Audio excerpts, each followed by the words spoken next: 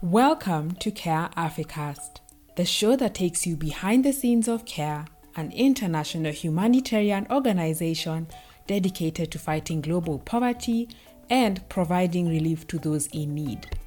I am your host, Kelly Mudusi, and I am thrilled to have you join us on this journey. In this episode, we continue celebrating real-life heroines who are working to ensure that they uplift their communities and strive to make a better life for women and girls. Today, I get to speak with Maggie Banda, the founder and executive director of the Women's Legal Resources Center, WOLREC, a Malawian NGO dedicated to empowering women and girls. Established in 2006, WOLREC fights for social, economic, and legal justice for women and girls in a country where they often face significant challenges.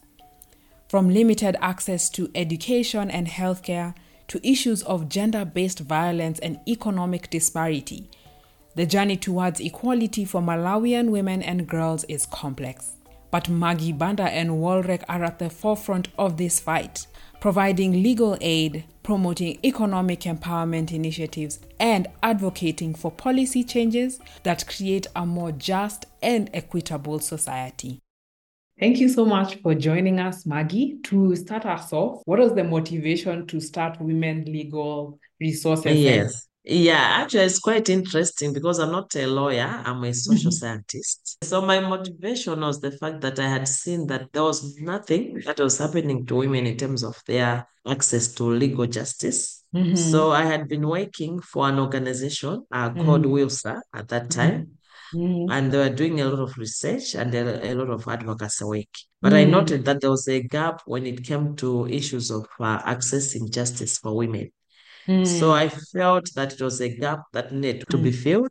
So I thought that if I could start an organization that could have in-house lawyers and paralegals that would handle cases brought by women. Of course, we had the legal aid department by government, which has now changed to be called Legal Aid Bureau. But I noted that most of the times when women went to complain or went to report on their cases would take time to be concluded because of issues of funding, issues of resources, issues of staffing. And you know what I've seen is that most of the times cases by women are very aged cases. So there are cases that cannot wait. So a woman is being divorced, for example. They cannot wait for years and years for their cases to be concluded.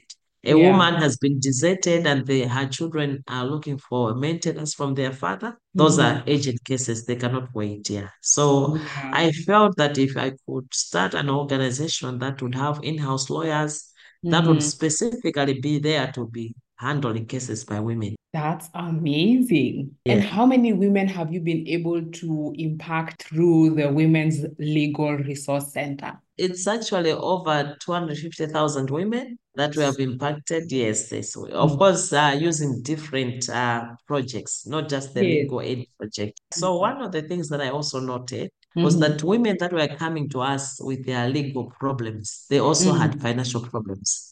So a woman is getting divorced, they are not working, they don't have a job, or they don't have a business, but they need to survive with the children. So I noted that we also needed to do something about their financial stand. We then started working on issues of economic empowerment for women. That contributes very highly to the numbers that we are reaching out to. We are working with over 1,000 groups of women. So what we do is we promote village savings and loans groups. So women come together to save money together, lend that money to each other. And then we also provide seed grant. So we noted that most of the savings that women had, they were not savings that would really make them to go into businesses of higher returns. So we felt that if we could be providing at least a seed grant to the women so that they can go into businesses that are more sustainable, businesses that will bring more returns, then at least we'll be talking about meaningful economic empowerment for women. We also have projects that are focusing on reduction of gender-based violence. And that also contributes to our numbers because we are working with communities to address violence against women and prevent it altogether. Yeah. So we are using different approaches Mm-hmm. so that there's harmony in the families, they prevent violence, and then, of Mm. course, women are also getting economically empowered. Yeah, Yes. yeah, Are you able to give an yes, overview of the experience of women yeah. in Malawi in terms of inclusion? In terms of inclusion, we noted also that women are not homogeneous. Mm-hmm. So we have diverse groups of women that we are working with. Mm-hmm. So we ensure that we have a proper criteria that talks about deliberate inclusion of Mm. different types of women. So we are Yeah. working with women with disabilities on preventing violence against women and girls. Mm. We also work with women with HIV and AIDS so Yeah. that they can also benefit from the interventions. We work Yeah. with young women, Mm-hmm. yeah, because we also noted that they have their own particular challenges as Yeah. young women. Yeah, Mm-hmm. so we are working with diverse groups of women, Mm-hmm. ensuring that we are able to cater for their own needs. That's great to see the inclusion that's going on within the companies and even how you're doing it with collaboration. Can you tell us about the mission and the objectives of Women's Legal Resources Center? Our mission is to promote, safeguard, and Mhm. increase access to social, Mhm. economic, and Mhm. legal justice for women Mm. and girls in Malawi.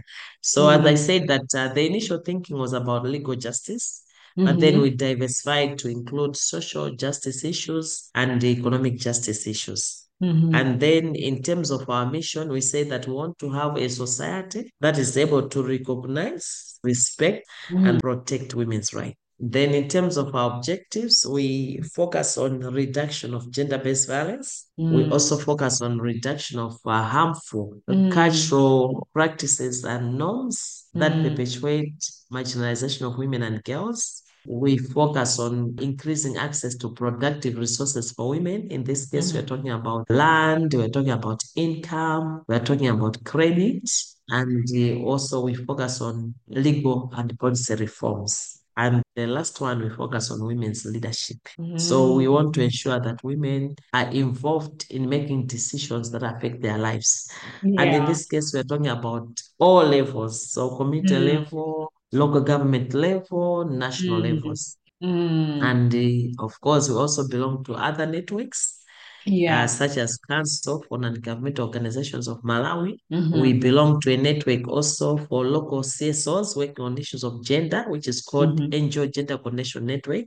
Mhm. And I'm actually the current chair of that network. It's Mhm. composed of 54 local NGOs. And then we also act as the secretariat for a Mhm. women's manifesto movement, which was actually co-created by ourselves with Oxfam and with HIVOS. So Mhm. those are some of the work that we are doing in terms of networking and collaboration.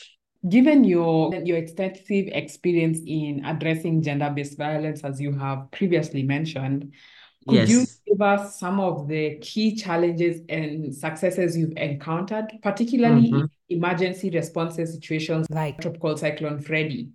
Okay, so I'll start with the challenges. One of the things that we noted as a challenge was Mm. the issue of reporting. So Mm. within emergencies, especially when they have just happened, most of Mm. the times people don't know where they can go and report. Because Mm. in any case, there would have been no reporting mechanisms at that level, Mm. apart from the normal reporting mechanisms that would have been there before the crisis. So you find that most of the times people would be in camps. And what we noted as a challenge was that, well, as different stakeholders were coming into the camps, the immediate needs like food, water. But Mm. in terms of GBV issues, they were not being tackled. So there Mm. were no specific interventions being made on the issues of GBV. Mm. So obviously there was also no reporting mechanisms and people didn't even know such things happen where they should go and seek support. We Mm. also felt there was a challenge in terms of access to legal services where there were no legal mechanisms put in place to ensure that people know what the laws are saying, how they are Mm. protected by the laws, and where they can go and Mm. seek legal services. But also other challenges were to do with operational challenges. Just Mhm. to get to where people are was also a challenge. In the lower districts in southern Malawi, where there's low altitude, you find that roads were cut. Mm. So obviously the access to the same was not through vehicles anymore. So it needed to either you go by boats or you go by air to access such kind of areas. Yeah. But also in some cases, men and women were forced to sleep in same camps, not just in same camps, but same classrooms, in same tents, because the space was also not enough for all. That also created vulnerability for women. So the risk of GBV was also high. We still had, of course, successes after the interventions that we made, especially with CARE. So CARE came in to provide resources for us as a women's led organization, because they were also interested to work with women's led organizations. So they came in and provided support in terms of our work, Yeah. what we could do within those emergency situations. Mm. So as WOLREC, we started doing gender dialogues. Mm. So those proved as a success because they provided an opportunity for women, for men to engage, and just talk about GBV. What is causing GBV? How can they tackle the same? What kind of support they can provide to each other so that in the end they're able to prevent GBV altogether within the Yeah. camps. Another success was that we were able to provide also capacity building to key protection committees. At village level, we had protection committees. At area level, which is like higher level than the village. All these committees had to be trained in order to know how they can handle cases of GBV as they come to them. And then not only that, as WOLREC, we also supported using resources from CARE, we supported coordination at district level. So we noted that there was no coordination, especially on issues of protection. So coordination was happening somewhere for people that were distributing food, water, and all that. But coordination in terms of people that were dealing with issues like GBV, it was really a challenge. So we came in supporting monthly meetings for the coordination committees so that they could meet and discuss what is happening. The protection cluster for them to meet would come in, provide the resources, ensure that issues of GBV are being discussed, and then we agree as stakeholders, how are we going to address these issues? So in that way, it really helped survivors of GBV to receive the necessary support, because we also came up with our own referral system to say, okay, when a case is reported, where else should it be referred to? Should it be referred to the social welfare office? Should it be referred to the DCs or to the magistrate court? Things like that, or to the victim support unit. So in the end, it also ensured that the survivors were receiving the necessary support. Yeah. Issues of lack of implementation of our gender-related laws. I think Malawi has been very good in terms of enacting the laws. So we are proud that we have laws like Malawi Gender Equality Act, we have laws like Prevention of Domestic Violence Act, we have laws like Marriage, Divorce, and Family Relations Act. We have so many other laws that are really protective of women's rights and gender, but implementation still remains a big challenge, where Yeah. you find that even the institutions that are supposed to be using those laws, they don't know what those laws are providing for. I remember there was a case that we were handling on issues of domestic violence, and our legal officer had gone to a court, and then she was quoting what the Prevention of Domestic Violence Act says. And then here was a magistrate that didn't know what this act was all about. Yeah, so you find that sometimes things happen at national level, laws are enacted, but for them to go down to where they're supposed to be used, that also remains a challenge, yes. You mentioned how you dedicated 17 years to Yes, gender yes. and women's rights in Malawi.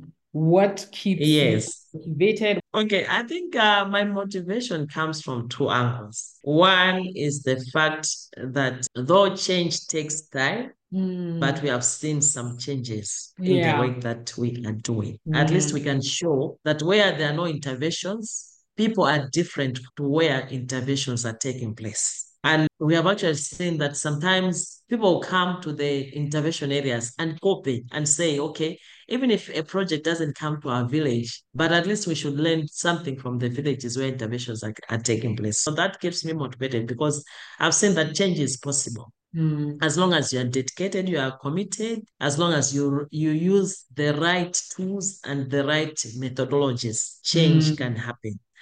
And then another thing that keeps me motivated is the fact that there's still a high need of our services. We still have a lot that we still need to be doing to see a change in women's lives and girls' lives. So as long as the need is high and is there, our services are still relevant.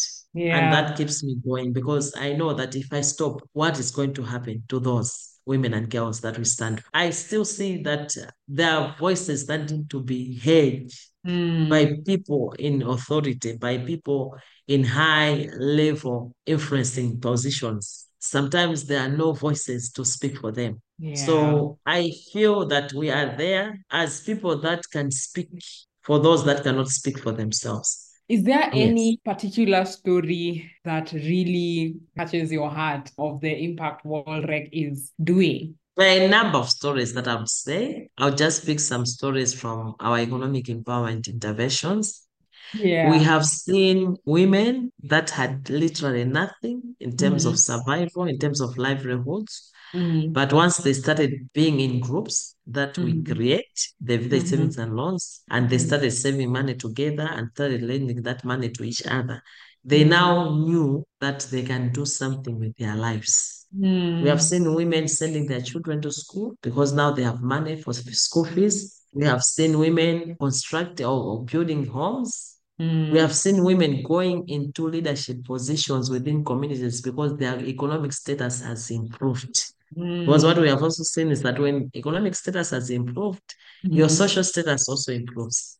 So the way community will view a woman who is economically empowered will be different from the way they are going to view a woman who has nothing. In terms of influencing at national level, I would give examples to say that right now we have a gender balanced cabinet that is based on the Malawi Gender Equality Act. The story is traced back to the Women's Manifesto movement, the advocacy work that we did. Because apart from the dialogues that we had with our president before he was elected and after he was elected, when we felt that those dialogues were not yielding the results that we were expecting, we went on the streets as Women's Manifesto movement and demanded that the Malawi Gender Equality Act has to be implemented. And we have seen that happen. Yes. So even like last year when the president came up with his cabinet, he actually said, we have used the Malawi Gender Equality Act. So to us, it's a success story because it shows that our advocacy is yielding. Yeah, that's wonderful. What are your aspirations and goals for WOLREC in the future? Okay, so for the future, we really see ourselves to be the lead women's rights NGO, a go-to organization that when people have issues to do with women's rights, they can easily call upon WOLREC and say, can you help us? Can you support us on this and all that? So we really want to develop ourselves as a think tank where we are like a deposit of expertise that when people are grappling with issues of women's rights, of gender equality, they should be able to come to WOLREC and get that necessary support. We still want to do a lot of advocacy in ensuring that we are bringing the issues that people don't know from the ground to the high level. We still want to influence policies that address women's real needs. That's great to hear. We are so glad that we're able to partner with you, who is doing amazing and transforming work among the lives of women and girls. Thank you. Is there any final remark that you would like to share? Yeah, I wanted to also talk about the humanitarian crisis. For me, when the cyclone happened in 2023, it showed us how weak we are as women's rights organizations in terms of responding to such kind of things. I recall sitting at home, knowing that things had happened, but not knowing how do we start and where do we start from? What should we do? So I think it's something that we also need to start working on it seriously as women's rights organizations. And I think that's where we thank Care Malawi came and then started working with us. Because for us, we're saying, okay, we are talking about cyclone last year. What other crises are going to be there? So we should be able to have the capacity to say whatever crisis that will be there, we should be able to be the best responders to it and say, how are we going to take care of women's issues, gender issues that are coming along? Thanks for sharing with us, Maggie. Such a good close remark for us to consider in the humanitarian crisis. Maggie Banda and WOLREC has become a beacon of hope, tirelessly advocating for justice and equality. Their commitment to uplifting women from all walks of life, regardless of their circumstances, is truly commendable.